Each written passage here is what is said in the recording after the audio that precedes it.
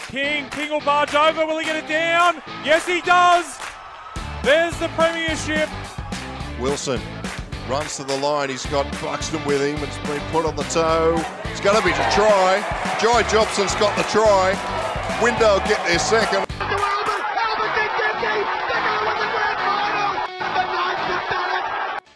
You're listening to League Castle, Newcastle Hunters Rugby League. Welcome back. We're here for episode 17 of 2021 of League Castle, brought to you by our great friends at Smart Artist, the best in the business when it comes to sports photography, event photography, or promotional needs.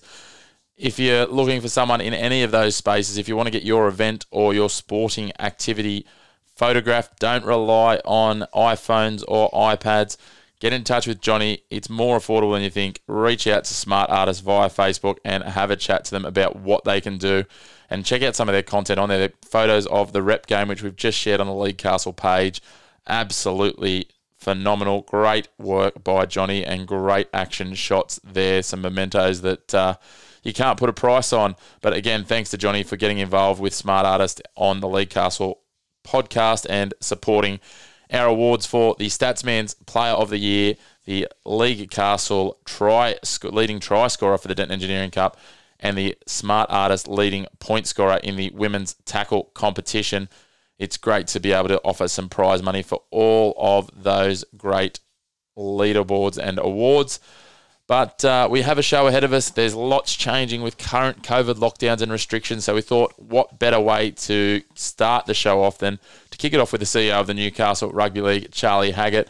We're then going to deep dive into the Ladies League Tag A-grade and B-grade competitions with a bit of a chat to senior player from the Newcastle University She Horses, Vader Shaw.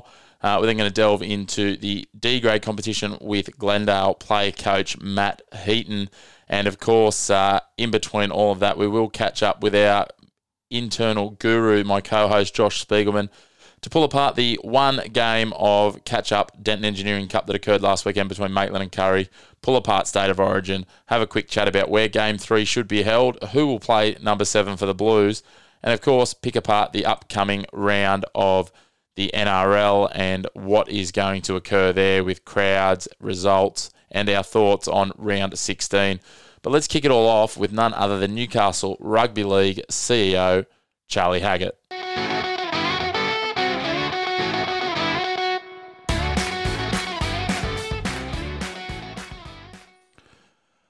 All right, it's now that time where we're going to get into the Denton Engineering Cup, and obviously lots of moving parts to consider with the competition at the moment, so we thought what better place than to go directly to the source. The CEO of the Tooheys Newcastle Rugby League, Charlie Haggett, joins us. Charlie, thanks for coming on the show. No, thanks for having me. It's great. We're just talking off air, mate. It's been a very busy time. COVID, player registration, close-off dates, all sorts of things happening to wrap up June. Let's get into the COVID stuff and talk about, obviously, the lockdowns and what that's meant for the competition.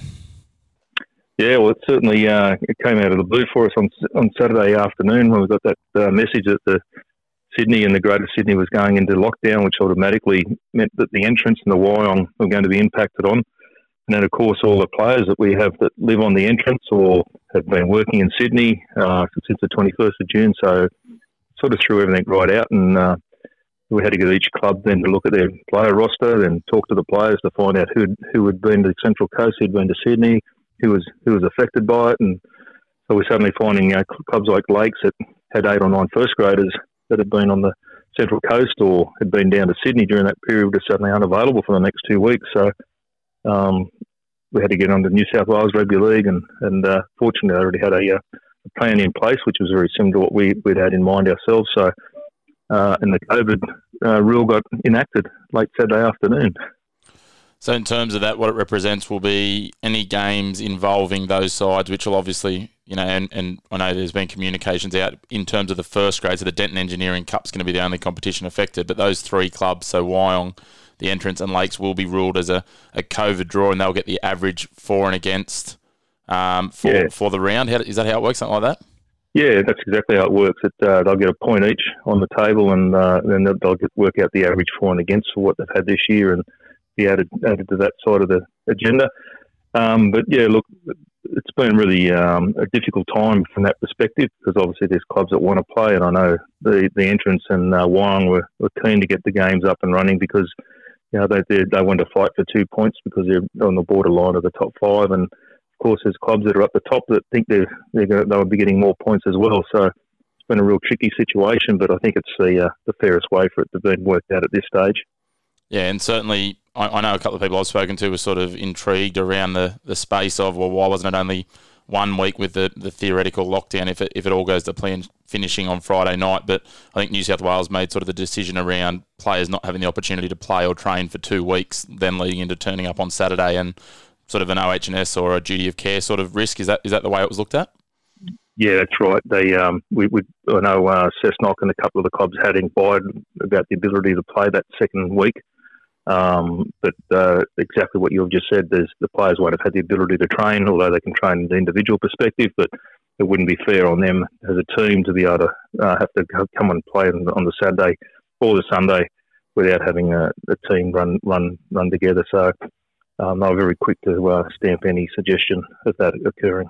Yeah, excellent. So before we delve into what will happen this weekend in terms of games, so that means that Lakes, though, in the lower grades, they'll still field reserve grade 19s. I think they play Northern Hawks this week and Maitland next week, so they'll still field those sides at this stage?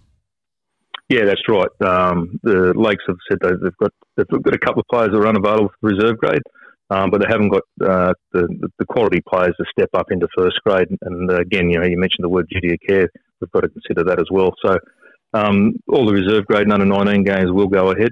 Each of the teams that I've spoken to are available to play. So that's worked out from a positive perspective for us, and we've just got to hope that we can get some crowds there. And I'm hoping that because people have been restricted on what they can do, they can get along to the footy even though they've got to wear a mask. Yeah, and talking about that, obviously that's the first and most obvious thing, as opposed to what we went through last year with the competitions, is that all attendees are required to wear masks, and I think that applies to officials and players too, where they're required to wear masks to and from, basically until they are going out to actually participate. Yeah, that's right. Exactly right. And it's something that we've all got to do. It's obviously for the right reason, and if we can get on top of this bug, then we can get back to being normal as quickly as possible. So it's we've got to adhere to this, and I'm hoping that people don't let the footy clubs down by not turning up. Yeah, certainly. And then so looking at this weekend, we will have I mean, unfortunately, or the both weekends, unfortunately, none of the clubs that are out of action are actually playing each other, which would have been probably an ideal scenario for the league and those other clubs. But so we'll have 2 first grade games both weeks. So this week it'll be West and Curry on Saturday and Souths and Maitland on Sunday, as I understand it. Yeah, that's exactly right. And both I've spoken to each of those clubs, and they're all ready to go. As I said, their biggest concern is not getting the crowds there to cheer the teams on, and from a financial perspective, that I'm hoping that like talking with you and getting the message out there that people realise that the games are going ahead and it'll be good footy, and I hope we can get some extra supporters there for those that can't get to see the other teams play. They come along and support one of the other teams that are currently in the competition. I mean, Rosellas have been storming home in the last part of the season, and they're come from last spot into 5th spot, and I think they're playing with some really good quality footy at the moment.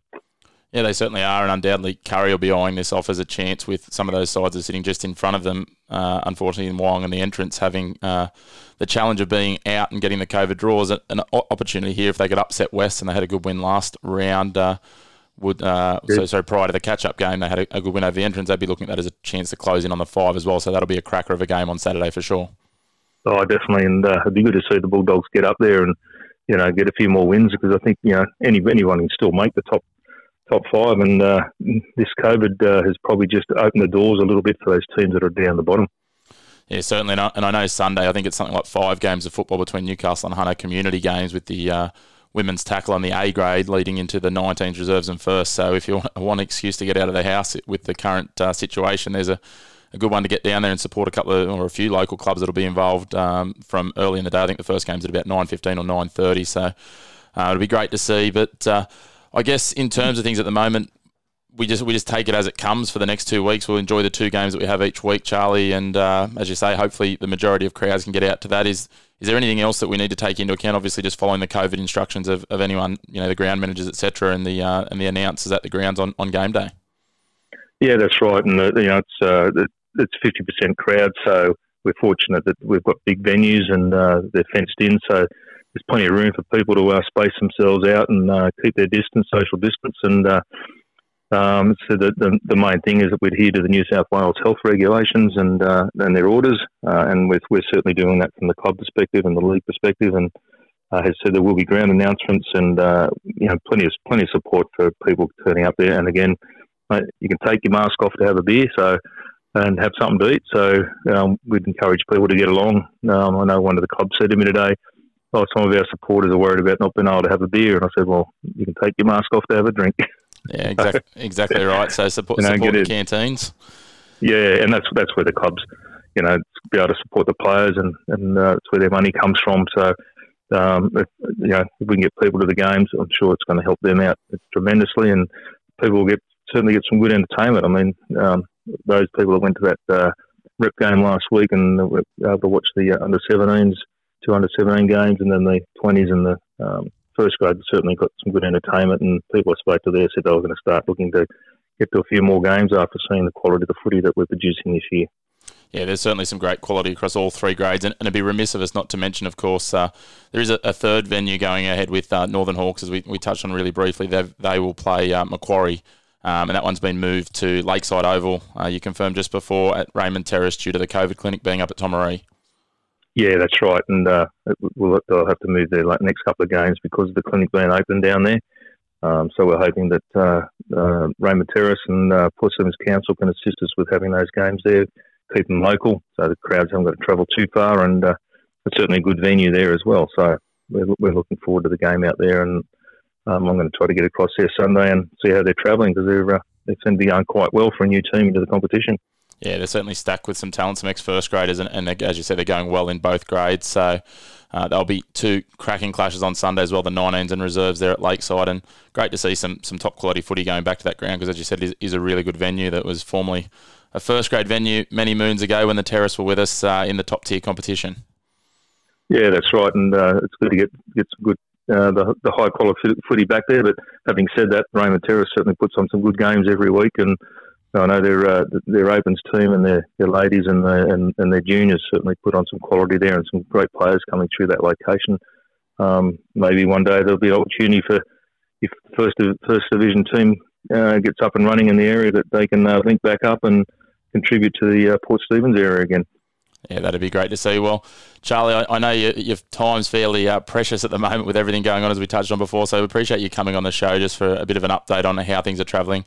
If everyone can make sure you get out and support, use that opportunity to COVID safely, head out and support the local sides that are getting on the pitch over the next couple of weeks, and hopefully we'll be back all willing in a couple of weeks back to a full slate of fixtures. But we'll keep everyone up to date, Charlie. We appreciate you coming on again, and hopefully see you around the traps in the not too distant future.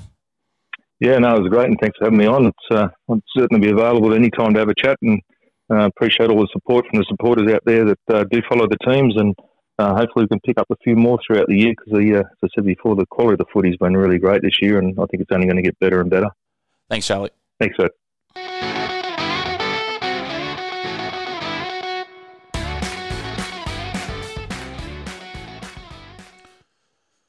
All right, welcome back after a little break. A big thanks to Charlie Haggett, the CEO of Newcastle Rugby League there. A great insight into what's happening with the COVID rules and the limited round that we'll have upon us, which comes off the back of a lean week of football. But while we're on Denton Engineering Cup, who better than to get in the one and only, the stats man himself, Josh Spiegelman, to have a bit of a chat, mate.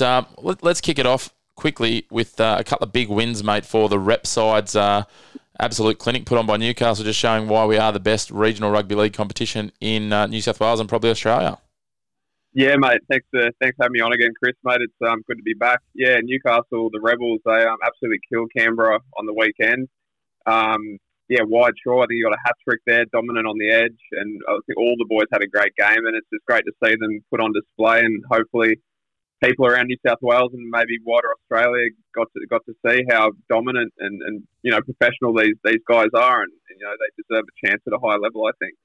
Yeah, there's certainly plenty of talent there. 36-18, the 20s won, and 48-8, the Open men's side won. So great victory there for Newcastle, and considering there was some late changes and reshuffles, saw Dylan Pythian withdraw a couple of days before the game. Mitch Cullen moved into 5'8", so very well done by the Newcastle men's side there to chalk a 40-point win, mate.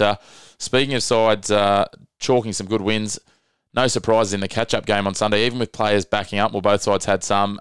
Maitland continued their winning run, mate, and 34-6. Perry LeBrock with another double, and I don't doubt he was certainly amongst the consideration, but there was plenty of options when it came to your Statsman Player of the Year points. Yeah, definitely, mate. I thought Curry started well in this game and stuck with Maitland for a little bit at the start there, but Maitland had this dominant period late in the first half. They scored 4 tries in 5 total match sets, which is just over 12 minutes of play. So, that shows you what they can do at any time. They go from 0 to 100, or in this case, 0 to 24 points in the blink of an eye. So, they can turn it on whenever they like, it seems. And, it'd be scary to come up against them as the season, winds into the finals. Yeah, they certainly seem to be ramping things up as we head further into the season. And as we said, LeBrock with a couple of tries sees him jump right out to, I think it's a 5-try lead now from recollection. We won't go too in-depth into the try scorers this week, but a 5-try lead. I don't doubt that, I haven't got the stats in front of me, but Brock Lamb would probably be fairly well atop the point scorers board as well. So there's going to be an absolute clean-out needed in the Maitland Pickers Trophy cabinet at the end of the year if they keep this sort of form up. Yeah, exactly, mate, exactly. And those boys were in consideration for some points this week too, but I've nailed down 3 other players from Maitland this week. As per usual, week in, week out, it's hard to give points, nail down positions for any of these guys because there's about, 7-8 players deserving of 3 or 2 points. So if we'll start off here, I'll just mention Maitland centre Carl Randall. He was unlucky to miss out, I thought, in the points this week. He had a really strong performance. He scored a try and he came really close to another 2 right by the line, but for the 1 point this week, I've gone with his fellow centre, Matt Sopalola. He was one of the players that backed up from that Rebels game on the weekend, and I thought he had some really strong carries out wide throughout the match, which troubled Curry's edge. Got Maitland on the front foot, found the advantage line quite often. He had 138 metres at 13.8 a carry, which is a great rate, and he won 88% of those carries with quick play the ball. So, 3 line breaks, 1 line break assist and a try assist, and a try of his own for Matt Sopalola. So pretty dominant in attack.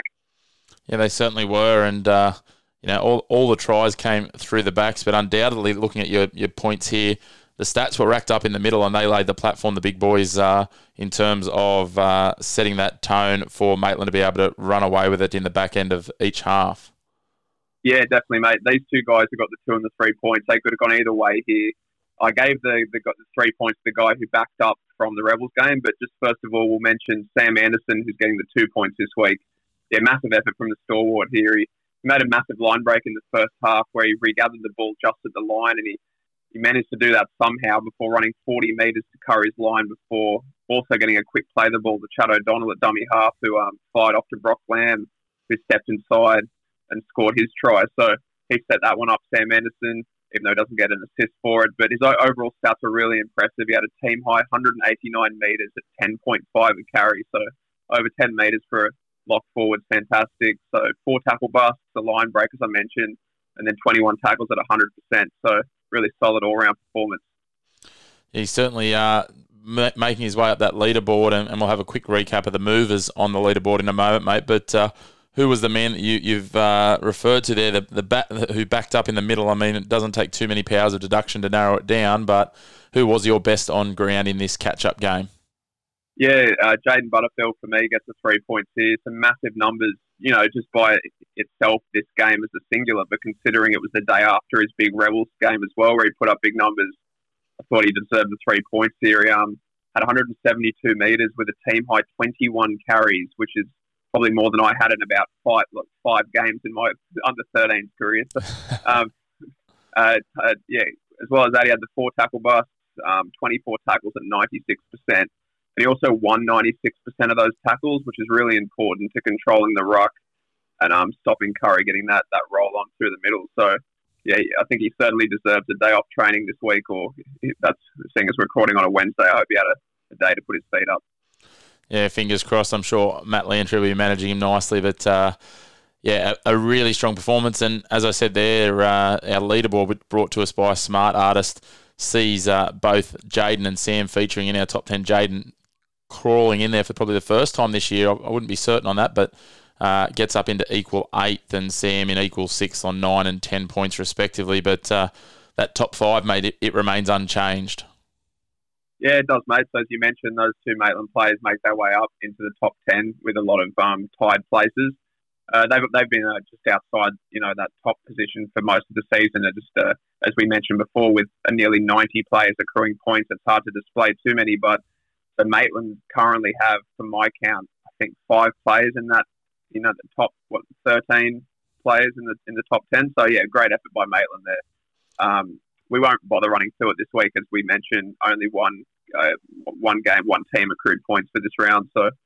We do have some news, though, if you'd like to run through on the back of the announcement by the Newcastle Rugby League regarding the fixtures.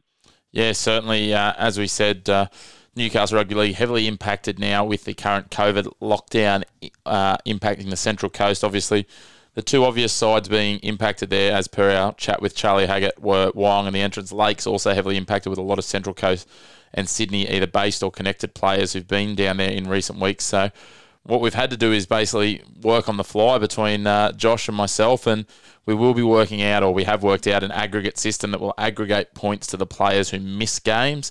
Unfortunately, there's no way to predict who would have pulled out the 3, 2 and 1 as much as we'd like to stare into our crystal balls, Josh.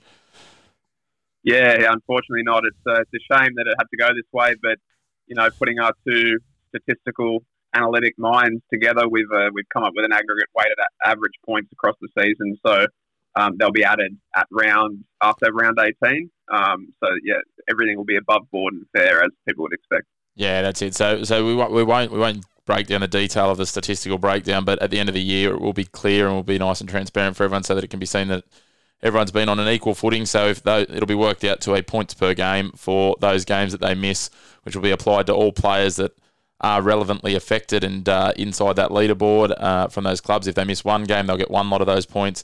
If they miss 2 or 3, if there's more than that, touch wood that there's no more than 2 that they missed due to COVID games not going ahead, then they'll be applied those, similar to how the league is applying an aggregate for and against to those teams, and also just splitting the competition points. So it was the best we could come up with. Unfortunately, as I said, we'd love to have crystal balls and be able to gaze into them and see some clear shots that are probably as crisp as Johnny takes at Smart Artist, so that we could tell you exactly who got the 3, 2 and 1 on the stats leaderboard. But that's not going to be a realistic outcome. And to be fair to those sides, especially, Lakes, Wyong, the Entrance and Cessnock, who it appears all 4 of those clubs will miss 2 games. Cessnock just due to the nature of the way the draws panned out.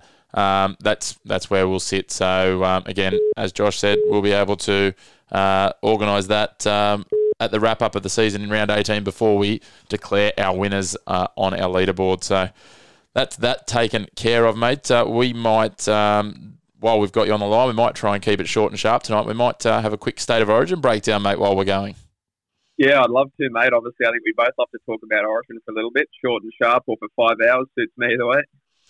Yeah, look, I could wax lyrical for a long time. Obviously, there's some changes that we're facing ahead of Game 3, but let's just have a quick look at Game 2 and that beautiful shutout, 26-0. The strong win, 4 tries to nothing. The Blues were too strong for the Maroons, mate. And look, I struggled. Like, certainly there was some players that stood out, but I struggled to find anyone who was a standout poor performer for the Blues. In terms of it, I thought it was a pretty solid 1-17 showing. And that's exactly what you love to see, mate, isn't it? I'd say it's on the cusp of a dynasty here that looks possible given the youth and talent across the park for the Blues, and then definitely compared to how shot the Queenslanders looked on the field. But not only on the field, but off the field too. I'm sure the listeners have already seen by now, Paul Green, the coach, and Cherry Evans in the presser spent most of their time talking about the Mulatalo situation, going on about that and not really addressing the problems, the real problems they face on the field. So I don't so much rate DCE as a captain for his state. Bit of crocodile tears there for me at the end. I think, if our team can stay healthy, and especially if Penrith can keep rolling, Cleary's 23, Luai's 24. I know Cleary's injured, but it really looks promising for us. And just going back to the scoreline you mentioned, that's obviously first to nil victory over Queensland in Brisbane ever, and the first scoreless outing full stop for the Queensland team since 1994. So that just goes to show you how impressive the Blues were. Obviously, everyone saw their attacking power, but in defence, that's an incredible feat to do. And beating them in Queensland twice, nothing sweeter. I mean, I've seen, as we'll mention, the third game might come to Newcastle, but I wouldn't be opposed to having it in the Gold Coast either, so you can sweep them top to bottom. Take out all their stadiums, you reckon? So, mate, yeah, I agree. Obviously the future looks really bright for the Blues. That said, I don't want to be writing off Queensland too easily. We saw what happened when we did that last year, and when you look at some of the players that they do have coming through, obviously Reece Walsh was a late withdrawal. They're missing Kalen Ponga, Harry Grant again.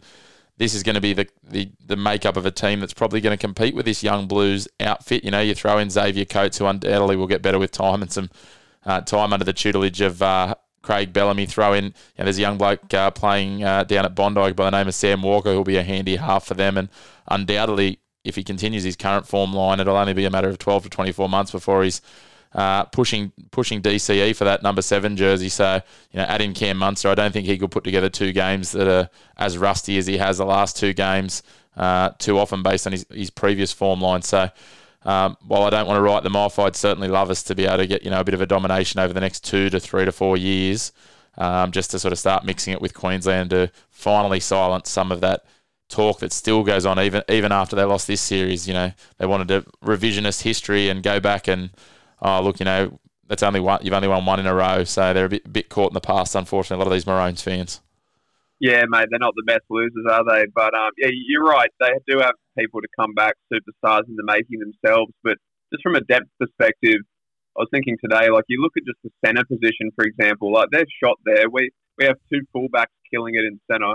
Obviously, Turbo was injured last year for a stretch there, but their next centre up is probably Will Chambers, which says a lot about, the depth that they have there, obviously playing Kate well in the centres. You look at ours and, the players we have there, and you've still got young guns like, your Stephen Crichtons, even your Bradman Best, who's injury prone but has a lot of potential, and obviously Katoni Staggs. And, yeah, mate, we've just got depth in those positions that Queensland don't. And I don't, their forward pack too has a lot of issues. A lot of those stars didn't stand up.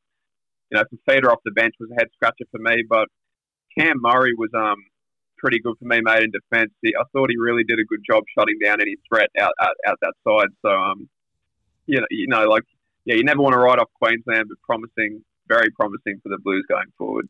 Yeah, certainly. And then, you throw in there, he's not a standout centre, but he can hold his own there in Jack White who comes off the bench at utility. So plenty of options to come through. It was only, a year or 2 ago as well that Nick Kotrick was playing in the outside backs, and you look at how quickly his stock's fallen. So there's plenty of depth there for New South Wales. But as I said, I'd loathe me to be the one to completely write off Queensland, but I'll certainly bask in the sky blue glow while it continues.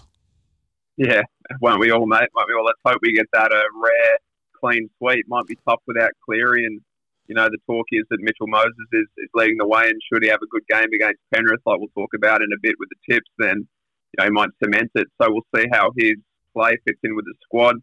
New South Wales played as a real tight-knit unit, I thought, obviously the first 2 games, but Mitch Moses, he's not known for that. He's more of his own player. I won't say egotistical, but he's got a bit of that reputation. So we'll see how that plays out, and interesting times. Certainly will, mate.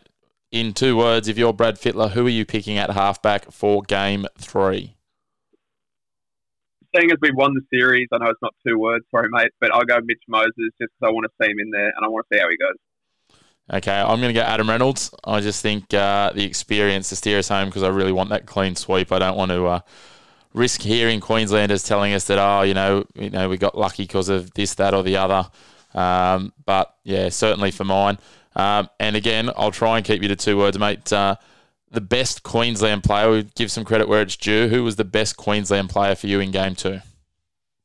Oh, mate, that's a tough one.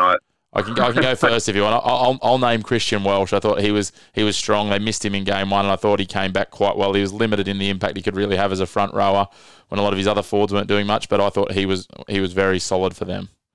Yeah, well, we talked about that some pre-game, didn't we, about how him going down early was a big loss for Queensland, and we saw that, he added a dimension there for Queensland, and that intensity early on he brought too. So, I mean, I haven't thought about this too much, mate, so I'll just join you on Welch. I could name, 10 of them that were terrible, but I try not to think about the positives of Queensland. Yeah, no, I like to give a little bit of credit where it's due, but yeah, I could spend about an hour and 45 minutes telling you what's wrong with Kyle Felton, Daly Cherry Evans, but we'll leave that for another time. Mate, let's jump into the NRL. Round 16 kicks off tonight as the show will be released. Of course, recording Wednesday night, but the show coming out on Thursday morning. And it's in Newcastle, as State of Origin 3 hopefully will be. And it is the Roosters taking on the Storm. It's a fairly mouth-watering clash for Newcastle to be hosting at the moment. But the crowd's going to be severely limited. I understand they're only opening one grandstand, and that will be limited to 50%. Yeah, that sounds like what it'll be, mate. I made a note of this.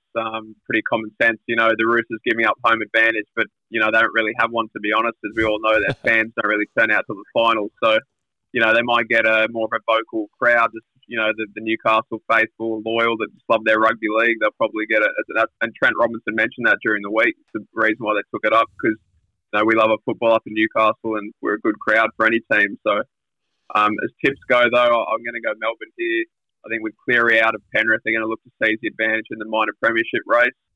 And even though Walker is back for the Chooks after 2 weeks out, they're going for 13 wins in a row, Melbourne. And, that annihilation of the Tigers last round, I can't tip against them. Yeah, certainly. I think I'll be leaning to the Storm as well. I think the Storm missed a trick, though. They should have named a famous name from Newcastle in at least their 19 to keep it interesting, but they've cut Cooper Johns from their squad, so we won't be seeing him. He'll be turning out, for the Sunshine Coast Falcons, allowing the Queensland Cup can still go ahead depending on lockdowns around the country. But, I think Melbourne will be too strong here. And again, it's not often you say this, but Melbourne will be not as heavily impacted as they once were by Origin, so only a few players backing up. Actually, I think it'll be possibly, if my maths is right, a total of 2. Yeah, I think it's 3, so it'll be 3. Yeah, and I did see that there is a possibility that they might rest Welsh and Kafusi, so a 5-day turnaround, so we'll monitor that. But yeah, it's a tip Storm for now for me. Beautiful, mate. Let's move on to the Friday night games, and we kick off at Central Coast Stadium behind closed doors with no crowd allowed, and it is the Warriors hosting the Dragons. This one is a tipster's nightmare. It is, mate. The Dragons have been my bugbear for weeks now. Some interesting team news in this one. Obviously, the Warriors just signed Dallin Watene-Zelezniak and Chad Townsend, and they're both in for this match. Obviously, Walsh is still sidelined, and they also lost centre Ewan Aiken and second row Josh Curran, who are on a plane with a COVID case. So a bit of change for the Warriors here, while the Dragons get back Matt Duffy, Maguire, and Fuama Ono. So yeah, I'm actually gonna tip the Dragons here, who I think are underdogs in the betting. I'm going to hate myself if I tip against them and they win this week. So, Tarek Sims, Ben Hunt, Andrew McCulloch all have been named and look to back up as well. So I'm going to go the Dragons. I'll tell you what, if Tarek Sims can continue his form from Origin in a club jersey, he's become the New South Wales equivalent of Dane Gagai when it goes from club to Origin, hasn't he? Yeah, it seems about that. That was my worry for him before game one, but yeah, he suddenly pulled that out of his jersey and his hat, and he's hopefully can. Well, not hopefully. I'm not a Dragons fan, but hey, let's see if he continues up for the Dragons. Yeah, I don't think there'll be much that separates this. I'll be going the Dragons as well here. So the fact that you and I are tipping them, they're sure to lose. Yep. But next up, it is the Western Sydney Derby, and the stakes are high between two of the top sides in Penrith and Parramatta. Parramatta have been in good form. They've snuck up slowly. Mitchell Moses will have a point to prove that he is the man to wear that 7 jersey.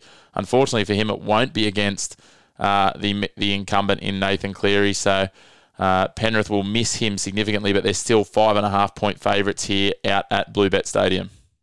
Yeah, I like the line in this game for the Eels on the back of that Moses point, the 5.5. I'm also interested to see if Tyrone May does play centre or shifts into the halves and Burton goes back to centre at times in the match. So we'll see that. Obviously, Penrith are also without Dylan Edwards, their fullback. So Charlie Staines, the usual wingers at fullback. I don't think he's played a game at fullback at NRL level before. Do you know that, Chris?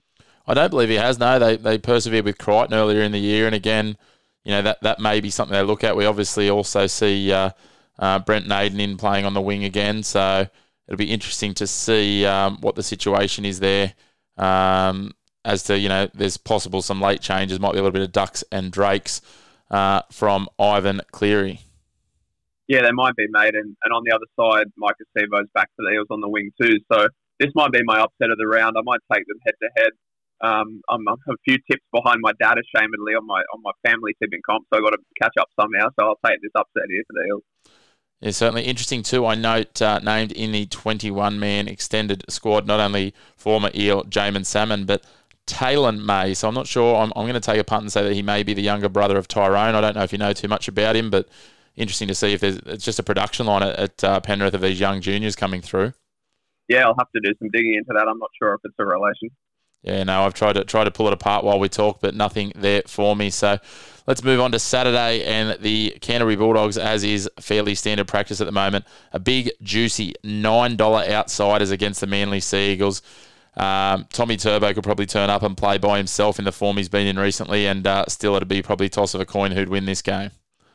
Exactly, mate. Yeah, Eagles all day here. Bulldogs dealing with some injuries with Adam Elliott out, and also some COVID issues with a number of players caught up in biosecurity protocol issues. So yeah, Eagles all day. Flanagan's back for the Dogs in the halves. That'll be interesting to see how he goes as well. But yeah, pretty simple tip here.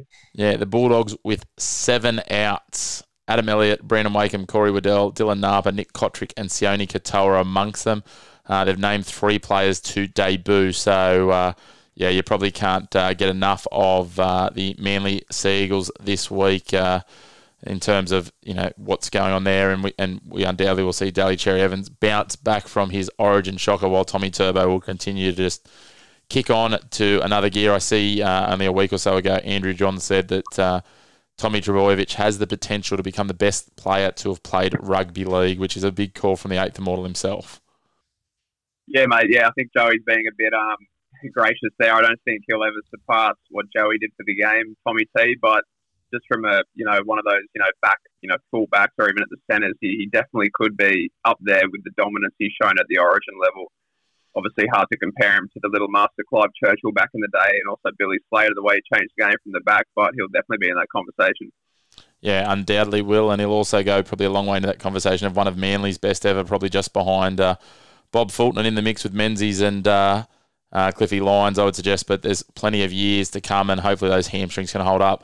Let's move on to the second game of the Saturday triple header, and it is the Canberra Raiders hosting the Gold Coast Titans down in what will undoubtedly be a brisk evening in Canberra. The joys for Canberra is they don't have those same restrictions, so crowds will be allowed. I'm not sure exactly what the restrictions will be down there. I think they might be at 50% as well now, but they will be able to have a crowd, and it's a 6.5 line for the Titans. These two sides have both had some roller coaster form. They'll string together a couple of really good games and then put together a couple of absolute shockers. Yeah, the Titans' defense has just been so up and down, but mostly down. It's been incredible. But they do get AJ Brimson and Corey Thompson back. Not that that's going to help their defense too much, or I guess Brimson can marshal them from the back a bit more professionally than young Campbell was the last few weeks. But this is another spot here. I'm thinking about going the underdog. I might take the line. I'm going to tip Canberra, but I think it's going to be pretty close. You get Jared Croker back, I saw as well. So it's a big in. But what are your thoughts on this match? Yeah, certainly some big ins. Obviously, Jared Croker to come back and captain the Raiders. As you talked about, Brimson and Thompson. Also, Kevin Proctor back in for the Titans. The other big in the extended squad, named in jersey 21, but maybe a chance of coming in to play his old side, is Ryan James. So a few key players coming in for both sides. It'd be good for him to have an opportunity to take on his old side. We know who I'm going to tip here, mate. It's going to be the Raiders, but it's not going to be with any great deal of confidence, I guess. The games are almost evenly split between the two clubs. Yes, the Raiders have won the last 2 meetings and beat the Titans 20-4 early in the season, but between them in their last 5 games, so in a total of 10 matches, there has been a total of 3 wins. So the Raiders are 5 from 14, the Titans 5 from 15 on the season. So neither side exactly beating down the bookies' door to be short favourites. So as you say, there might be a little bit of value about the Titans. Yeah, that 6.5 line on Tabcorp at $1.85 looks good to me. Might pair that up with the Eels 5.5. Yeah, sounds like a plan, mate. We'll leave the late night Saturday game being the Knights game till the end. We'll jump to the Broncos and Cronulla. Still some concerns over exactly how this will pan out with different lockdowns, but we will assume that it is still going ahead as scheduled for the time being, because that's been the latest from the NRL. The Broncos, $3.10 outsiders at home, 8.5 point start. You can get there. Look, you'd have to be a brave man to be putting your money on the Broncos at any point currently. Yeah, you would be. They do get Tony Staggs back, whose first game for the season, so that's going to be very interesting. He replaces Jesse Arthurs in the centre for the Broncos. But the Sharks have been great recently. They're aiming for 5 straight for the first time since 2018. Sorry, as per the NRL website. So I'm going to tip the Sharks here, and interesting to see where the game is played. I don't think that'll alter my tip, but yeah, keep an eye out. Yeah, it'll certainly be an interesting one. Just looking at the team lineups, I think Anthony Milford named in jersey 21. That's about as close as he'll get to playing for the Broncos moving forward. And yeah, as you say, some other changes there, including Tessie Newey named at fullback, Tony Staggs in the centres. Xavier Coates is a big out for them, certainly from my point of view. Tavita Pangai Jr. also an out, with TC Rabadi named to start. So it's I don't think they've named much of a consistent lineup at any point this year. So again, I'll be the same. They could play it on the moon, and I'll still be tipping the Sharks here. The final game of the round before we jump back to the Knights is the West Tigers taking on the Rabbitohs. The Tigers are $7 outsiders against the Rabbitohs, and the Rabbitohs have got a couple of players backing up that certainly have welcomed back a few names into the extended squad, including Jaden Sewer, who was dropped controversially leading into Origins in the extended squad, played Origin 1, but wasn't recalled for Origin 2. So can you see the Tigers springing an upset here, mate? I don't think so, mate. Based off their last on-field performance, which is conceding 66 points against Melbourne, they do get Adam Dewey back there, which is a nice return for coach Michael Maguire. But yeah, I think the Rabbitohs will win here. They got Benji coming back on the bench as well, which will add a bit of spark if they somehow do fall behind. Rabbits for me here. Yeah, it's I'll be taking the Rabbits to win, but plus 20.5 on a sunny Sunday afternoon at Leichhardt Oval. There's something about that with the Tigers. I just think if you take that plus 20.5 and maybe both sides are prone to putting plenty of points on, but also letting a few in at different points. So maybe plus 20.5 into the over 52.5 that's there is worth some value, mate. But I can't see the Tigers winning off scratch. That's for sure. And Benji, as always, will look to step up against his old side and coming back in after a couple of weeks out. So that'll be those games. Let's jump back to the Knights, mates, and finish it all off and get to bed at a ridiculously early hour for the two of us on a Wednesday night. 8:45 we are. Let's have a look, mate. The Knights hosting the Cowboys. They're $1.45 favourites. They're at home. Again, we're looking at a 50% capacity crowd at this point, but, there's still a few days to come. So certainly could be any number of changes. We've got Ponga and Dominic Young in the outside backs now, which is great to see. Clifford and Pearce will start. Jaden Brayley as well. So our full-strength spine is there for the first time, allowing they can all get to kick off, because we talked about that only recently as the optimistic hope. But how do you see it shaping up, mate? Will we see that spine take the field for the first time in over 12 months? Oh, that's the big question, mate, isn't it? With Kalen Ponga's, he's been named once or twice now. I think once, and he obviously pulled out with the groin injury late. So one to definitely monitor for your bets and your tips this week. But you know what? Even if he's out, I'm going to tip them again. I tipped them against the Warriors last game, and I'm going to tip them here to get revenge on the Cowboys. Obviously, the Cowboys beat us 36-20 a few rounds ago up in Townsville. Our defense was pretty shot that game. Obviously conceding 36 points, but you look at the team lineup there, it's vastly different. We had Simi Sasagi in the centres, Kurt Mann at fullback, Crossland and Blake Green in the half. So it's a very different spine this week. I think Pearcey and Crossland are going to grow together each week. I was pretty happy how they played together last week. I think that takes a lot of pressure off Pearce. Clifford's kicking game, especially the long kicking game, because Pearce is, getting old, the hamstrings are going. So, yeah, promising signs for us. I think we'll win this game. I'll be tipping the Knights. Yeah, lovely, mate. And I'll be on the Knights bandwagon as well. I'm going to go. I don't think they'll blow them out, so I'm going to go 1-12. I think there'll be some points on offer with a dryish track on Saturday night. So Mate, I've bundled it all up and I've thrown in Kurt Mann as an anytime try scorer for my little wager for this week. Have you got any thoughts on a betting front? Yeah, I don't mind Kurt Mann any time in the centres this week. I like Tuala against his old club as well. I think he's good for a try, maybe in any time this week. When it comes to first try, I might play it safe and go Hunt on the wing for the first try, getting it off Tuala. Beautiful. Let's have a look and let's throw that all together. So we'll have a couple of little same game multis with the League Castle account there to get it done, mate. So we're both on the night. So again, sure things to probably get rolled, unfortunately. Will you be part of the 50% in attendance or you won't be because you'd be in lockdown, unfortunately? How dare I rub it in? Oh, don't put that on air, mate. I was going to come. No, I'm just kidding. Of course I'll be in lockdown in Sydney, hating life. It's not great. The people down here, like I've been told, need to wash their hands. So, mate, times like this, I wish I was still living back in Newcastle, obviously down here for my main job, my main gig at Tab. But, so sad to miss the game. Hopefully get to the next one. Well, thank goodness for KO Sports, mate. You will be able to tune into, I dare say you'll be glued to the armchair for probably 8 games of rugby league on the weekend around pulling apart the stats for the 2 Denton Engineering Cup games that do go ahead. Yeah, definitely, mate. It's always a nice weekend of rugby league. You got to take it while you can get it. With COVID hanging about, you don't know what's going to happen with the postponements or like we've seen with the New South Wales Cup. So enjoy it while you have it, folks, listeners. Yeah, we never know what is just around the corner. Hopefully it is a lifting of lockdown in just over a week's time for the sanity of my co-host here as well as many, many millions of others. Mate, a big thank you for jumping on again tonight. I will undoubtedly talk to you across the weekend of what football we do get ahead with.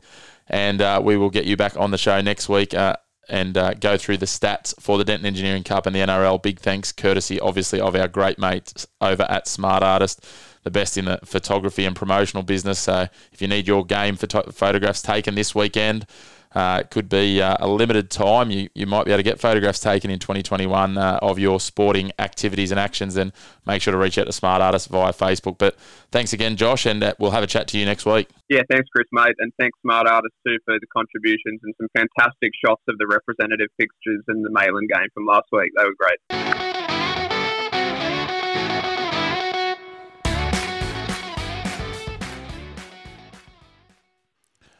All right, let's kick off our Newcastle and Hunter Community Rugby League coverage, and we're having a look at the Ladies League tag with a bit of a focus on the A grade, but we'll touch on the B grade as well. And we're fortunate enough to be joined with one of the inaugural and foundation senior players from the Newcastle University Seahorses, or She-Horses as I know they go by sometimes. Veda Shaw. Veda, thanks for some time tonight. Thank you so much for having me. No, not a problem. As I was saying to you off air, it's been a bit elusive. We've been trying to get the number one sort from the Newcastle and Hunter Community Rugby League, Jared Rodimer, on, but he's a shy and retiring type, so we've had to resort to getting one of the girls on. We did have your coach, Craig Carslake, volunteer his own time, but we wanted to keep the podcast under an hour and 45 minutes, so we've elected to get you on. Oh, look, I know I don't have the same looks and talent as Rot, and probably not the same talk as Fruit, but yeah, happy to be here instead. I'm sure I'll give them a bit of slack at training though. Yeah, well, you're obviously the happy medium in between the two. You're more talkative than Rots and certainly much better looking than Craig, so we might go with that, hey? Yeah, sounds good to me. All right, so obviously uni, going from strength to strength, 2 ladies league tag sides this year, the white and the maroon, and obviously the boys are doing quite well as well in the B grade competition. So what's been the key to, bouncing back from a really tough year last year where you couldn't play at home? I think just the club morale and everybody coming back together after a year off. We had a few people go and try different clubs, understandably, last year. I think everybody just coming back has been the key. Everyone's just really happy to be there, wants to get around each other. Yeah, and we might touch on the boys really briefly firstly. We don't want to give them too much airtime. We'll wait till we can get one of the boys on for the show in the next couple of weeks. But they've been travelling pretty well. Got another win last week. They're sitting in 4th spot and reasonably secure in the top 5, but I'm sure they'd be aiming to finish the season with a few more wins as they head towards the finals, hopefully. Definitely, and I think as well with a few of their games being so close and we felt like we could have won them, or the boys felt like they could have won them, they really want to bring it home strong and they've been training really hard. So, yeah, fingers crossed they can get a few more wins. Yeah, there's not a lot separating those top 5 sides, but I know as part of your big day that we'll get into in a moment, this weekend they take on Aberglasslyn, which there's a bit of rivalry between the two clubs, both in the men's and the women's, so there'll be no love lost there. No, I'm very, very keen personally for that game. It's always such a good rivalry to watch, no matter what team and who's playing, so that should be great. Yeah, lovely. So talking about it, obviously, you've got the two women's sides, the white and the maroon. The white is the side that you play in the A grade, the maroon in the B grade. I had the good fortune of refereeing the girls last week, and they put on an absolute clinic against West Maitland in the maroon. So they've been going quite well in that competition, and I think they are sitting first at the moment, only 2 games that they've lost so far. Yeah, they are so strong. It's been so great to see so many new players come in as well. We have a few of our senior players in that maroon side, but the new girls have really just taken to it, and their personalities are just perfect for our club, but we're so proud of how well they're going. Might be a bit dangerous next year if they keep going so well and take out the comp. You might have 2 university sides having to take each other on in A grade. So how would that go down at training? Oh, we have joked about it a few times. We do verse each other quite a bit at training, and there's a bit of banter about who would win, because it does change every now and then. So I think that would be extremely interesting. But yeah, we wouldn't be opposed to it. Be a bit of state of origin, mate versus mate sort of stuff. It might be a bit tense around training that week. The separate coaches just keeping some secrets up their sleeve and some set plays heading into that if that happens next year. But we'll watch that space. Let's focus on 2021 for the time being. It'd be great, obviously, if you could go through and take out a couple of titles. But they kick off the game day this weekend, which I think you said is your sponsors' day as well, on Sunday at University Oval. Yes, that's correct. So big day, obviously, a bit different for you guys playing on Sunday, but a triple header kicking off from 1 o'clock. So it'll be the maroon side kicking off against Dungog. So a chance to continue their winning form. You're backing them in to start the day off on the right note? Yeah, definitely. I think it's going to be a cracker first game. I think it was a tight game the last time they versed them, but I think having the home crowd should get them the win. Yeah, well, as we said, they've only dropped the 2 games so far this year, so they kept them scoreless up there at Dungog actually last time, but it was only 3 tries to 0, so I'm sure they'd be quite happy to do that. They've had a couple of shutouts this year, I think about 4, looking back through the results, so their defence has been a really strong point as it was on the weekend in that 54-6 win over Western Suburbs, so undoubtedly they'll be working on that again. But let's have a bit of a chat about your side. It's a red-hot competition this year in the A grade with those grade sides as they were previously, more specifically Central and Maitland coming in, and obviously Katara joining the comp, which is a lot of the girls who were at South. There's not a lot that separates, especially the top 4 sides on any given day at the moment, which is yourselves, Aberglasslyn, Maitland and Central. How have you found having those teams come back into the competition and adding to what was sort of almost a 2-horse race between yourselves and Aberglasslyn for the last few years? Oh, it's been a game changer. It's been so good. We've really, really enjoyed having some new teams and some new people in the comp. Yeah, like you said, it's been pretty well just us and Aberglasslyn in those top 2 spots, and like full credit to the other teams. But yeah, it has just pretty well been us versus them. So it's been really good. We are really enjoying having those games against Central and Aberglasslyn and Katara. They're such good games, and the quality of football is incredible. Yeah, it certainly is. Another one that I missed there is Cessnock, who, while they're a little bit off the pace, certainly on their day, as they showed last week, they can turn up, and they certainly tested you guys, I believe, last week. From what I've heard, yes, 14-0 probably sounds like a fairly good win, but you didn't have it all your own way against them, and on their day, they can mix it with those top sides as well. Yeah, definitely. That was a hard game last weekend, and I think it was only 4-0 for quite a while there as well. They really brought it to us, so they're definitely another one that it's just been such a competitive game against them, and it's do or die until the end.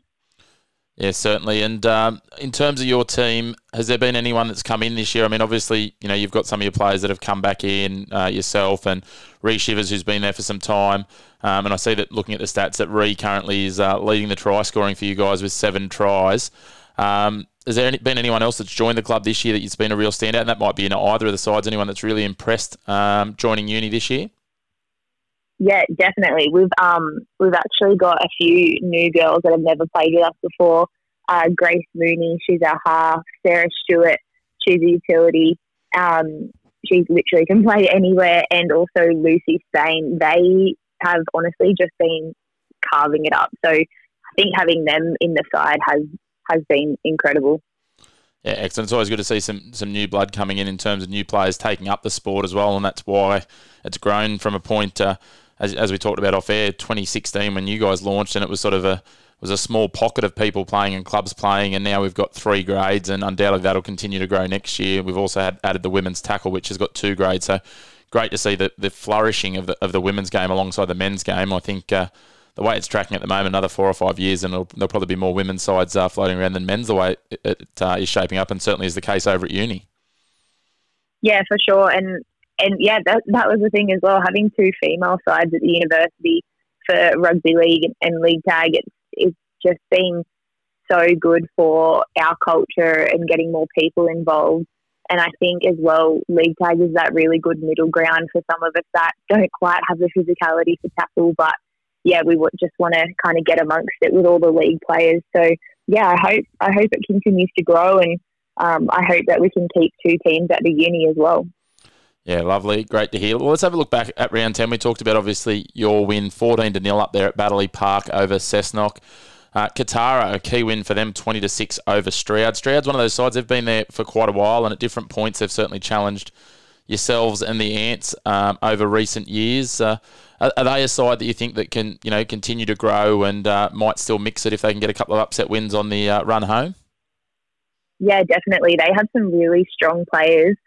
When we versed them the other week, I can't remember who it was, but there was one girl, I don't think she missed a tag the entire game. They really have their strengths, and I think the other week we just showed up. It was one of our best games all year, so I think they can definitely mix it with the top teams. Yeah, lovely. In the other game, Maitland, comfortable winners, 40-0 against Raymond Terrace. It's been a bit of a tough year for the Ravens girls. They'll probably openly say that they didn't really consider themselves an A-grade team, but unfortunately the cut-off line had to fall somewhere to make the 8 teams, and they've been kept up. So credit to them that they do keep turning up and having a red-hot crack every week, because it doesn't get any easier with the talent depth that's in this competition at the moment. No, it doesn't. And they have some really strong players as well. And like you said, unfortunately, there is going to be that one team that is at the bottom of the ladder at the end of the season. And yeah, I do feel for them, because I think if they were in B grade, yeah, it would be a totally different story. But yeah, fingers crossed they keep coming and showing up, because yeah, they held us to a pretty tight scoreline for a while in our first game against them. So they do have some quality strengths in that team. Yeah, well, they've certainly been in the mix. They early in the year, their first game, they only went down by 2 tries to Katara. They only went down by 1 try to Stroud, a couple of tries to Raymond Terrace and Aberglasslyn in recent weeks. So hopefully for them, their first win's not too far around the corner. Hopefully for you, it's not this week, because that is the side that you will take on this week. But we'll just wrap up, obviously, the last game, which was probably the match of the round, which was Central Newcastle. They hosted Aberglasslyn, and it was the Ants, the dominant force in recent years, who continued their red-hot run and secured outright top spot on the ladder with that win, Central dropping back to 4th behind yourself and Maitland. So were you expecting the Ants to get the win there on the road, or was that a little bit of a surprise for you? I was a little bit surprised, only because of the home ground advantage. I thought that Central would take it home, but honestly, that's the thing about these top 4 teams. You truly never know who's going to take this win. And with our win against Central as well, it honestly just came down to those few plays at the end. So I think, yeah, we were watching that very eagerly. We were very keen to see who won, but yeah, I don't know. I would have picked Central, but yeah, Aberglasslyn just showed up as always. Yeah, there's not a lot between the sides. As I said, to have a look at the ladder, we've got Aberglasslyn on 17 competition points, 1 loss and 1 draw. Yourself and Maitland on 16 points. Maitland in second on 4 and against with 2 losses each. You've then got Central on 15 points, 2 losses and a draw from their 10 games, as well as their 7 wins. It's then a bit of a gap back, but there's a real fight for that 5th spot. You've got Cessnock on 8 points, Katara on 8 points, Stroud on 6 points, and Raymond Terrace back on 2 points. But if they could get a couple of wins together, they could start to shake up that race, certainly. So there's still plenty of life left in the competition. A couple of groups sort of forming there in terms of the top 4 and the bottom 4, but as we said, there's plenty on the line for those bottom sides as they head towards hopefully getting a finals berth and maybe an opportunity to upset one of those top 4 sides. Yeah, and I think that will be really interesting come the end of the season and finals time because, yeah, Katara and Cessnock, and Stroud, they do have the ability to turn up. So, and anything can happen on game day. So I think it'll be super intriguing to see what happens. But yeah, at the moment, we're just going to try and work our way up the ladder, and it'd be amazing if we could get ourselves on that first position. Yeah, excellent. Well, let's have a look at round 11. We're into the back half of the season, and there are 3 games on Saturday and 1 on Sunday. So we'll start off with the first one, which we'll see Hudson Park over at Katara at 2 o'clock, and Katara, who currently, as we said, sit in 6th on 8 points, take on the ladder leaders Aberglasslyn. Do you give Katara much chance of an upset here, or do you think it's Aberglasson's game to lose this one? Oh, I think I'd have to tip Aberglasslyn, but I think Katara are probably going to give them a run for their money, being a home game. Yeah, certainly. They tend to turn up at home, the girls from Katara. In another key game, Stroud, this is a key one for them. As I said, they sit in 7th on 6 points. Cessnock in 5th on 8 points. A win here for Stroud would see them level. It's at Stroud Showground at 1 o'clock on Saturday. Stroud taking on Cessnock. Again, you talk about home ground advantage. Stroud's not an easy place to go and visit. No, it's not. I certainly experienced that last year.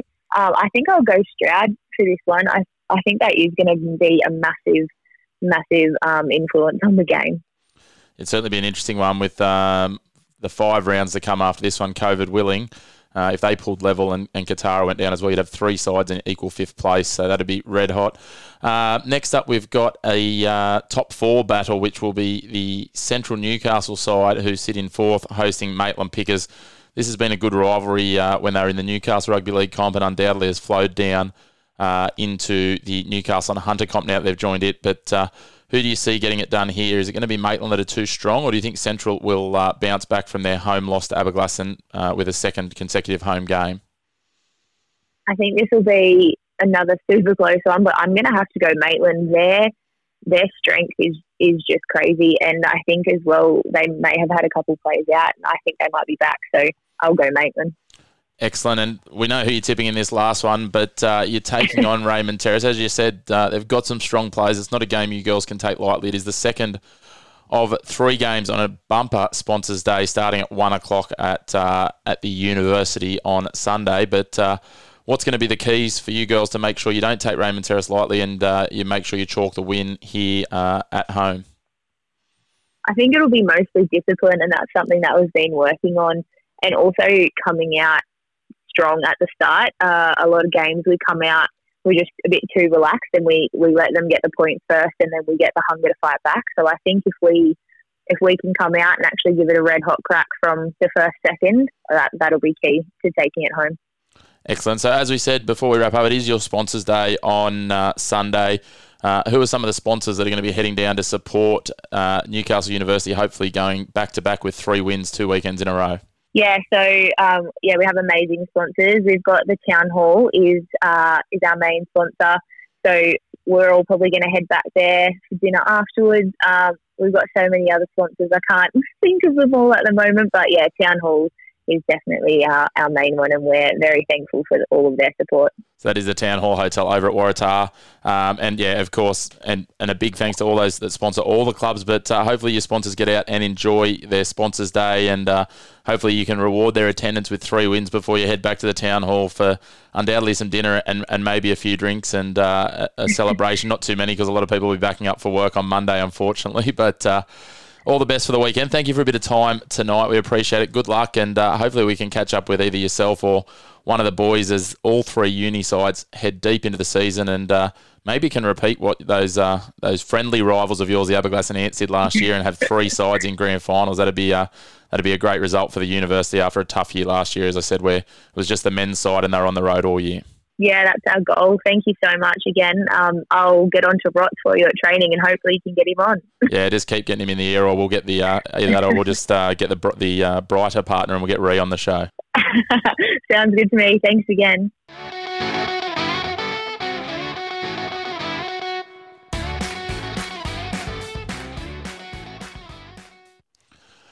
All right, off the back of that great chat with Vita Shaw from the Newcastle University Seahorses, we're doubling down on Newcastle and Hunter Community Rugby League this week, and it's time to take apart the D-grade men's competition, and we are joined by none other than currently injured player / coach from the Glendale Gorillas D-grade side, Matt Heaton. Matt, welcome to the show. How are you, mate? Good to be here. Yeah, I'm going well, mate. I think I'm pretty happy that you're prepared to come on the show after I touched on your game on the weekend. You're obviously not smarting too much. I know there was one contentious call that we might leave to the side, but mate, it was good for your boys to get a win on the weekend. Yeah, it was good. Back-to-back wins now. Have another game on Friday night, so building slowly into the season after a slow start. Lost our first 6 or 7, I think. So, yeah, getting there slowly. Yeah, certainly it got to sort of almost make or break for you guys there after that really slow start to the season, but you're slowly crawling your way up the ladder, and that win over Western Suburbs, who were in 5th place, is pretty crucial, and undoubtedly you'll have your eyes set on a few more wins. You pretty much, it's must win most of the way home here now for your side. Yeah, we're going to struggle if we drop a couple more. Every game's going to be a big fight now, and still a few weeks to go, but yeah, every game's very important. Speaking of every game being important, mate, there is a big round. As you said, it kicks off this Friday night. But mate, it's been key for your B grade as well to be chalking some wins, and they're certainly needing to get a few more. It hasn't been the easiest of seasons after they dropped back from the A grade competition, but mate, undoubtedly great for you guys to have the two sides running around at the club in terms of camaraderie and things. Yeah, it's been good. They got a really good win on Saturday against Swansea. And yeah, they're building really nicely into the season as we are, but a few good wins, few close losses, but they're going well. And unfortunately for them, it's they are one of the few sides that will be affected by the COVID stuff this round. With Budgie, they were to go down to Budgie on Saturday, so unfortunately it'll be what they're terming a COVID draw, and just the 1 point, which, it doesn't hinder or harm their finals chances. It certainly means that they've just got to get a couple more wins to really start closing in on the likes of Aberglass and Uni and Swansea, who are sort of 2 and 3 wins in front of them at the moment. But I mean, the draw could be a nice tiebreaker come later in the season. Yeah, I would have probably favoured us to get the win in B grade against Budgie. We burst them round 3 or round 4, and yeah, played really well against them earlier in the year. So it's a shame we only get the 1 point for that. Yeah, it's an unfortunate thing with everything that's going on with COVID, but we certainly understand it's a challenging time, and things could certainly be much worse for the majority of us up in this region compared to the likes of the poor boys at Budgie and some of those clubs down the coast where they are in lockdown. So a point's probably the least of our concerns, but hopefully your boys can bounce back when they host Shortland in that bit of a local derby in sort of 10 days' time. Yeah, absolutely. At least they're getting some footy out there. It's been good. Certainly is, mate, and it's great to see, as we said, both teams starting to turn things around. But let's turn our focus to your side in D grade. As you said, it was a very slow start to the year. Some not massive losses, but a couple of losses that were close that you probably would have hoped that you could have sort of been in the arm wrestle a bit more for.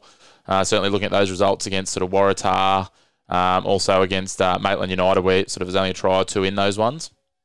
Yeah, I think the biggest one for us was probably the Cardiff game. We were up in that game for 75 minutes. We were up in that game, and 2 late tries gave them the win. So that one probably hurt the most. But the Maitland United one, we were up till about 2 minutes to go as well. So a couple really close ones, but we're getting the wins more recently. So yeah, it could be worse. It could be a lot better. Could be a little bit worse. Yeah, certainly, and it'll be Cessnock this week, which we'll get into in a moment, but then the likelihood, obviously, too, probably you're looking ahead as a coach that you'll probably suffer the same fate as your B-grade side has the week after, with New South Wales Rugby League currently indicating that the next 2 rounds for those coast sides will be classed as COVID draws, mate. Yeah. 1 point, we'll take it. Yeah. Is what I think it is, that game was supposed to be at Glendale, wasn't it? Yeah, it was going to be part of a doubleheader at Glendale with your the game we just talked about with Shortland for the B grade.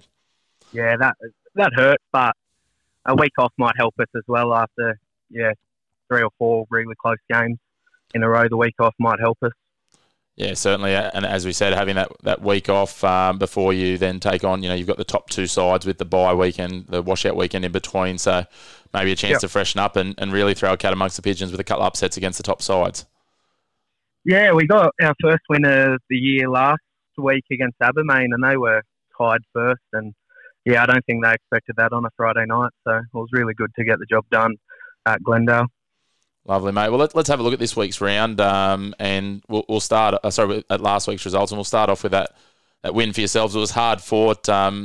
West Maitland have certainly been up there amongst the pace setters. They've had a couple of off weeks the last couple of weeks, but you were never completely in control. But you opened the scoring early and sort of led for the majority of the game, or were level at different stages. So to get away with a 7-point win would have been pretty sweet. It wasn't an easy victory by any means. No, it was a very messy game. It was just whoever had possession was going to score a try, almost very high scoring. But they were a really strong side. I thought they were probably the best technical side that we versed, really good at wrestling, putting a lot of our bigger boys on their back more times than not. I thought, they were strong in a lot of areas. Yeah, they certainly had a really good forward rotation, and I'm sure they'll be there when the whips are cracking. Let's have a look at the other games. Going back to Friday night, and Wanji continued their dominant form, 48-6 over Abermain. It's been a rough couple of weeks for Abermain, and Wanji, they're certainly they've got a bit of a target on their back as the team to beat in this competition at the moment. Yeah, they're a strong side. There's not much to say about them. They're going to be there till the end. They're a very strong side. And then we had a couple of sides that are sort of down around your mark on the ladder. Waratah or Lambton, New Lambton, travelled out to Cardiff on Saturday, and they took the chocolates there. This one was probably one that you might have favoured Cardiff at home, but Lambton, New Lambton were too strong for them, 30-16 winners. Was that a surprise for you, or did you think that was a bit of a toss of the coin game, that one? Going into the game, I would have taken Cardiff, but it doesn't shock me that Rats and Dogs got the win there. They're a well-coached side, Rats and Dogs. They're very young. Cardiff have a lot more experience, but they go through a lot more roster turnover, I think. Yep. A lot of changes week in, week out. Yeah, certainly. Looking at the next one, and it was at the same venue you played on Saturday afternoon, and it was Maitland United hosting Malabula, and Malabula were a side that started a little bit higher up in the grades. A few results saw them drop down, and they've certainly been reasonably strong, but not blown too many sides off the paddock. 20-16, they knocked over Maitland United there, which sees them close in on the top five. They're a win in front of yourselves. How do you see those two sides in terms of the back end of the season? Do you think either or both of them will be sides that will give it a run towards the finals? They'll be there or thereabouts, probably around that 4th, 5th, 6th spot. Malabula, we versed them quite under strength, and they touched us up very convincingly at Malabula on a Saturday afternoon a few weeks ago. And we versed Maitland a lot more recently, and we were in that game right till the end, and they scored right at the end there to finish us. Both good sides. I would have called that a flip of the coins as well going into the game. I probably would have tipped Maitland United though. So a bit of an upset. Yeah, certainly. It's not an easy place to visit, as you guys found out. Coronation Oval, if you get upended on that cricket pitch and flattened on your back, you certainly know about it. It's been hard as concrete for as long as I can remember. We've been there twice in the last 3 weeks, I think. So, we've been there quite recently. Yeah, certainly you know it well. But both those sides both got some really good strike weapons, especially in the back row. I'm looking at the two skippers for Malabula and Maitland United, Buddy Matthews, who's the captain coach for Maitland United, a very talented footballer, and also Hayden Thompson, who's in his mid-20s and an absolute powerhouse to try and stop. So, I played a little bit of football with Hayden in the 23s rep side a few years ago, and he can play footy. He's very strong on an edge there. He caused us a lot of problems. Scored a hat trick, I think, and got the 3 ref points as well. Yeah, certainly. He's obviously a big frame. He's fairly mobile as well, which, that lateral movement at the line, which is what tends to undo some of the more seasoned campaigners that are around. But we'll move on to the next game, mate. 34-6, Lakes beating Cessnock up there. It's been a tough year for Cessnock. They've turned up for the majority of their games, but just not quite getting there. Only chalked the 1 win thus far. So Lakes up there with Wanji and Budgewoi as the pace setters in this comp at the moment, mate. Obviously, the next 2 weeks will impact Budgewoi a little bit, but Cessnock, they're a side that you'll have a look at this Friday night. What are your thoughts on those two sides? Lakes, we're guessing they'll be there when the whips are cracking. Cessnock, are they likely to upset anyone on the way home, do you think? Touch on Lakes first. We versed them pretty early in the year on a Sunday. It was the week that I did my ACL in the first 10 seconds. I thought they were very strong, though. I thought they scored a lot of points late on us. That blew the scoreline out, but they'll be there right till the end. They've got a young side steered around with some older halves that are smart footballers. They're a good team. And we were in the same position that Cessnock are in now only 2 weeks ago. So we know as well as anybody that 1 or 2 real good wins in this comp can get you on a good run. So it won't shock me if they upset a couple sides. But yeah, they need, like what happened to us, they need a few things going their way to be able to start it.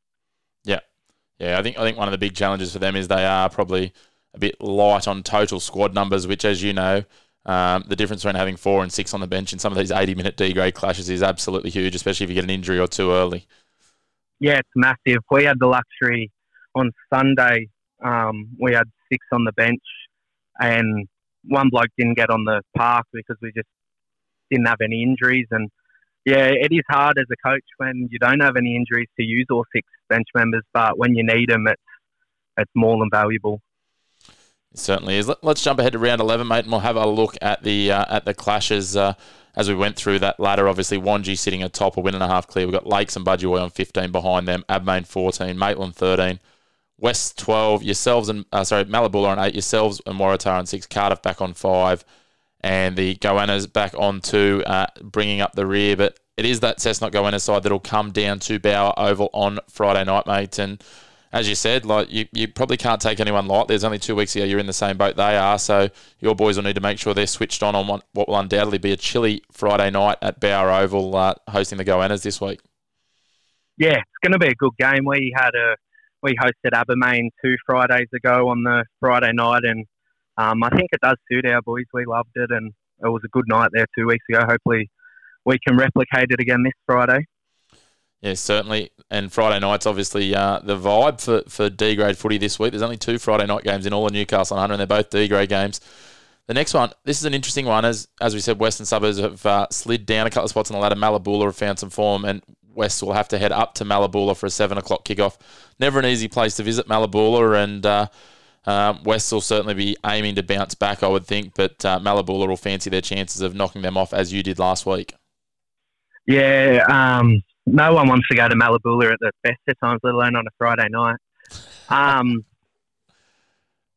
think I'll take Malabulla. It'll be a close one, though. It certainly will. It's always interesting with these competitions to see the difference. Some clubs can rustle up on a Friday night when blokes don't have shift work, or they don't have, as you'd know, and undoubtedly you've come across with some of your teams, sometimes it's depending on where you're playing and where you've got to travel to on a Saturday.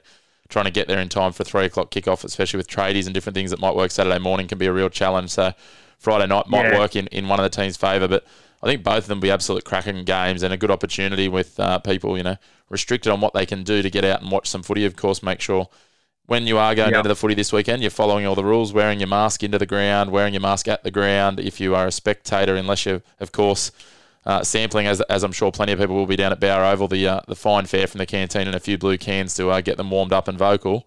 We just need to make sure we are following those restrictions, mate. That's going to be key to keeping footy going on.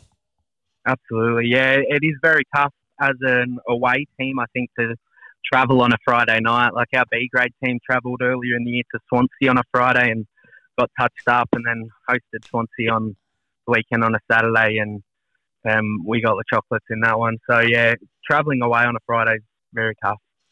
Certainly is, mate. Speaking of travelling, it is Lakes that'll head up to Abmain on Saturday afternoon. This is an interesting one. As we said, Abmain, a couple of results that haven't gone their way the last couple of weeks, and it started to put a bit of pressure, I guess you would, on their finals campaign. They've that 28-16 loss to yourselves, and then a big loss to Wanji last week. They get their chance to bounce back, but it's not an easy one against Lakes United, even though Lakes will be on the road. Yeah, I think Yeah, as I said, Friday nights are hard, and they've had 2 away Friday night games in a row. I think it will all be depending on their captain coach. They had Zach Johns go down against us pretty late in the game. I reckon if he plays, I reckon they'll beat Lakes. Yeah, he carries that surname that's got a bit of weight to it, but he's certainly got some ability to back it up for this standard of football, doesn't he? He makes a big difference for them. He was very handy for him against us. I think if they can field their full strength side, I think they've got the side to upset Lakes.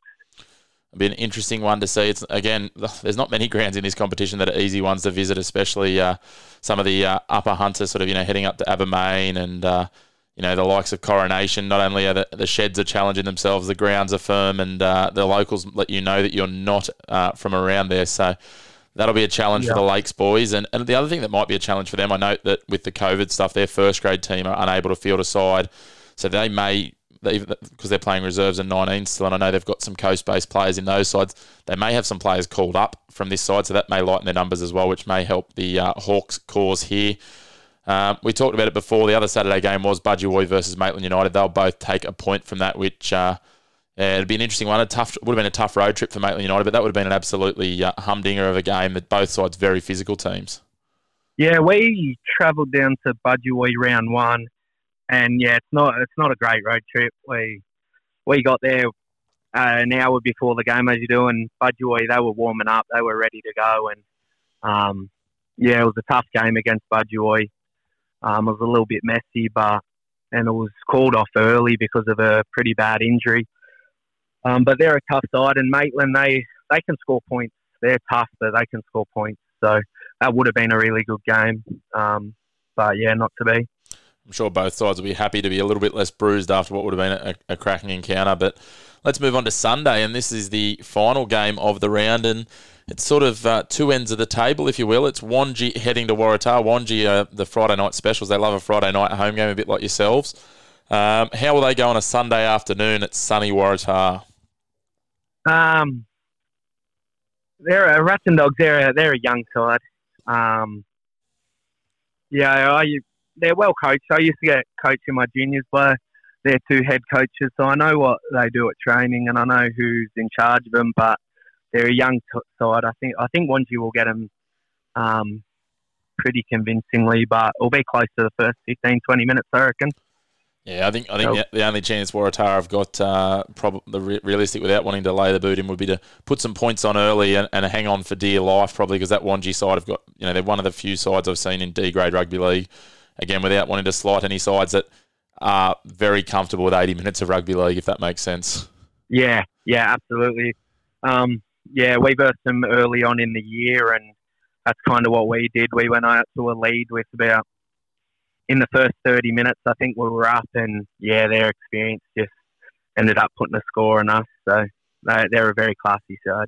They certainly are. That back row with Shannon Turton, who's played first grade rugby union around Newcastle for a number of years, predominantly for Lake Macquarie, and Brock Harmer, who was, I think, even in the under-20s Newcastle rep side a number of years ago, and hits like an absolute Mack truck and runs similarly. You're not needing to change those 2 back rows basically for 80 minutes. Makes a big difference to your bench rotations, and Hobbsy that coaches them is certainly an experienced campaigner as well. So they've got the benefit of a number of young or former Macquarie Scorpions players who have headed out there to play a bit more social footy. Yeah, it's huge having that experience. Also, I think Joshy Dimmick's still out there. He's absolutely killing it, and the hooker role, scoring almost a double hat-trick every game he's played, I reckon. Yeah, he can strike from anywhere. Mate, speaking of experience, it's probably, we talked about it off air, and it'd be remiss of us not to give Troy John Farnham-Forbes a bit of a rap, mate. He's come back to the club and certainly probably added some composure to your side, and that's probably helped with, certainly only a small part of, but helped with the turnaround in form. He's been huge. It's not a coincidence that when he came back, we started putting on points and started coming home with some wins. We lost our starting 5'8" and halfback for the whole season within 2 weeks, at about that round 4 and round 5 period. So I sent the SOS out to him, and there's a funny story. I messaged him and asked him if he was ever going to come out of retirement again. I'd love him to do it. And he just responded with me. He just said, "Talk soon." and that was on the Tuesday morning. He didn't get back to me again all day, and he rocked up to training that night before I did. Took a real arm twist, that one, didn't it? Yeah. Yeah, he would have just had to go home, ask his missus, and, let her know, I reckon. She was probably happy to have him out of the house. Absolutely. But, yeah, as you say, mate, he was certainly key for you guys on the weekend, just that composure. I don't know about his defensive technique, but I'll leave that for the coach to work on, mate. Maybe just a bit below the collarbone. Forbesy might give the boys in pink a bit less work. Yeah, I've been learning more of him than he has of me, definitely. Yeah, mate. And the other one I want to give a mention to, as we said, I was on the touchline on the weekend, and your winger, Liam Cox, he got the first try. It was one of the most unusual tries I've ever seen, in that the defensive player was in the in-goal and about to get tackled, and Liam somehow pulled out the ball one-on-one before your centre came in and then grounded it. I said to him afterwards, that was some really quick thinking. And he said to me, he goes, it wasn't quick thinking. I don't even know how it happened. I just wrapped up the ball, and then all of a sudden I slid out and I was on the ground with the ball on the ground. So if he is claiming that one at training, mate, don't let him have it, because he told me that it wasn't intentional. He's a good try scorer, Coxie, but he's going on a run at the moment. For the last 2 weeks since we started winning, actually, somebody from the club's made an official Liam Cox fan page on Facebook, and it's got about 300 followers. It's got merchandise already, and have a look at it. It's comedy gold. It is it's hilarious. I'm going to have to look that up, and once we release the podcast tomorrow, I found it 244 likes. We'll give it a like and we'll share it on League Castle. So it's brilliant. I absolutely love it, and it's actually been really good for the club, kind of bringing everybody together. And but as soon as he gets too big ahead and starts to chip and chases, it's coming down. I'm not having it. Hey, wingers don't get kicking licenses, do they? Oh, when you have 250 fans on a fan page, it starts to twist your arm a little bit. I reckon we set him the challenge. If he can get the page up over 500, he's allowed one chip and chase once that happens. The owner of the fan page said that he's going to get Coxie's face tattooed on him if it gets to 1,000. Yeah, right. Okay, I see the stubby cooler. I'm just looking at it now. I see the stubby coolers. Mate, there's a supporters tent at Glendale. It's all happening. Yeah, it's brilliant. Go through it. He's got his stat lines there as well. It's comedy gold. Lovely. I'll have to see if the boys have got one when I pop down on Friday night after the game. See if they've got one of those stubby coolers, and I'll get a shot of it and add it to my collection for the League Castle collection. But I love it, mate. There's nothing like a good bit of banner. Appreciate you coming on, mate. We've kept you a bit longer than I said that we would, but talking about Forbesy and Coxie's fan page has been good. So a big thanks, mate. All good, mate. I'll see you down at Bower Oval on Friday night. Yeah, see you then, mate.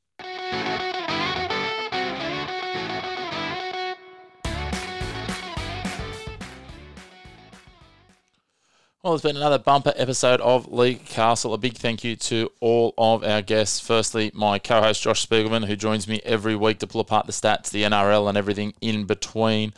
The CEO of Newcastle Rugby League, Charlie Haggett, a very busy time of year, obviously with COVID, closing off of player registrations, everything else. So we appreciate him giving up a small window of his time at the start of the show. He's done a great job since stepping into the role and taking over from Matt Harris. So we appreciate him coming on.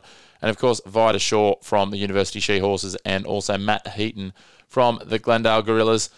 Make sure, as always, to get out, check out your local footy. There is still plenty happening. Make sure, if you are there, as we've reiterated on the show a couple of times tonight, stick to the COVID plans. Make sure your mask's on if you're in the supporters areas. Make sure you're social distancing. Of course, if you are eating and drinking, you do have that exception of not needing to have your mask on at that time, but make sure you check in, all those sorts of things. It's not too much to ask to make sure that we are allowed to continue to have local rugby league continuing on, and it'll only take a small minority doing the wrong thing for that to be nipped in the bud and rugby league to be taken away from us. So get out, support, do it in a COVID smart and responsible manner, and the rugby league will continue on. A big thanks, of course, to our great sponsor partner, Smart Artist. As I said in the introduction, if you have a sporting game, an event, anything else that you need promoted or photographed, reach out to Smart Artist via Facebook. Let them know where you heard about them, because we do love to really reiterate the partnership we have with Johnny. He does a great job with everything he does over at Smart Artist and all his associated efforts. So a big thanks again for coming on board and supporting not only the show but our awards for the end of 2021. Make sure to check us out on social media if you're not already. League Castle AUS Facebook, League Castle AUS on Instagram. And of course, the other big thing coming up in the next week is our grand final of the People's Club of the region. It's come down to 2. We had some gallant semi-finalists. Toukley went down by less than 50 votes to the Stroud Raiders. The East Maitland Griffins went down in a David versus Goliath battle against the Cessnock Goannas. So it will be the Cessnock Goannas up against the Stroud Raiders, who will be determined to be the 2021 People's Club of Newcastle, the Central Coast and the Hunter Valley. That is up to you, the fans, to decide. So make sure you get around that. But again, thank you for tuning in. We look forward to bringing you some more rugby league coverage next week. COVID willing, that we'll be heading back towards the light at the end of the tunnel. But again, thanks for tuning in, and we will speak to you next week. They go to King. King will barge over. Will he get it down? Yes, he does. There's the premiership. Wilson runs to the line. He's got Buxton with him. It's been put on the toe. It's going to be a try. Jai Jobson's got the try. Window get their second.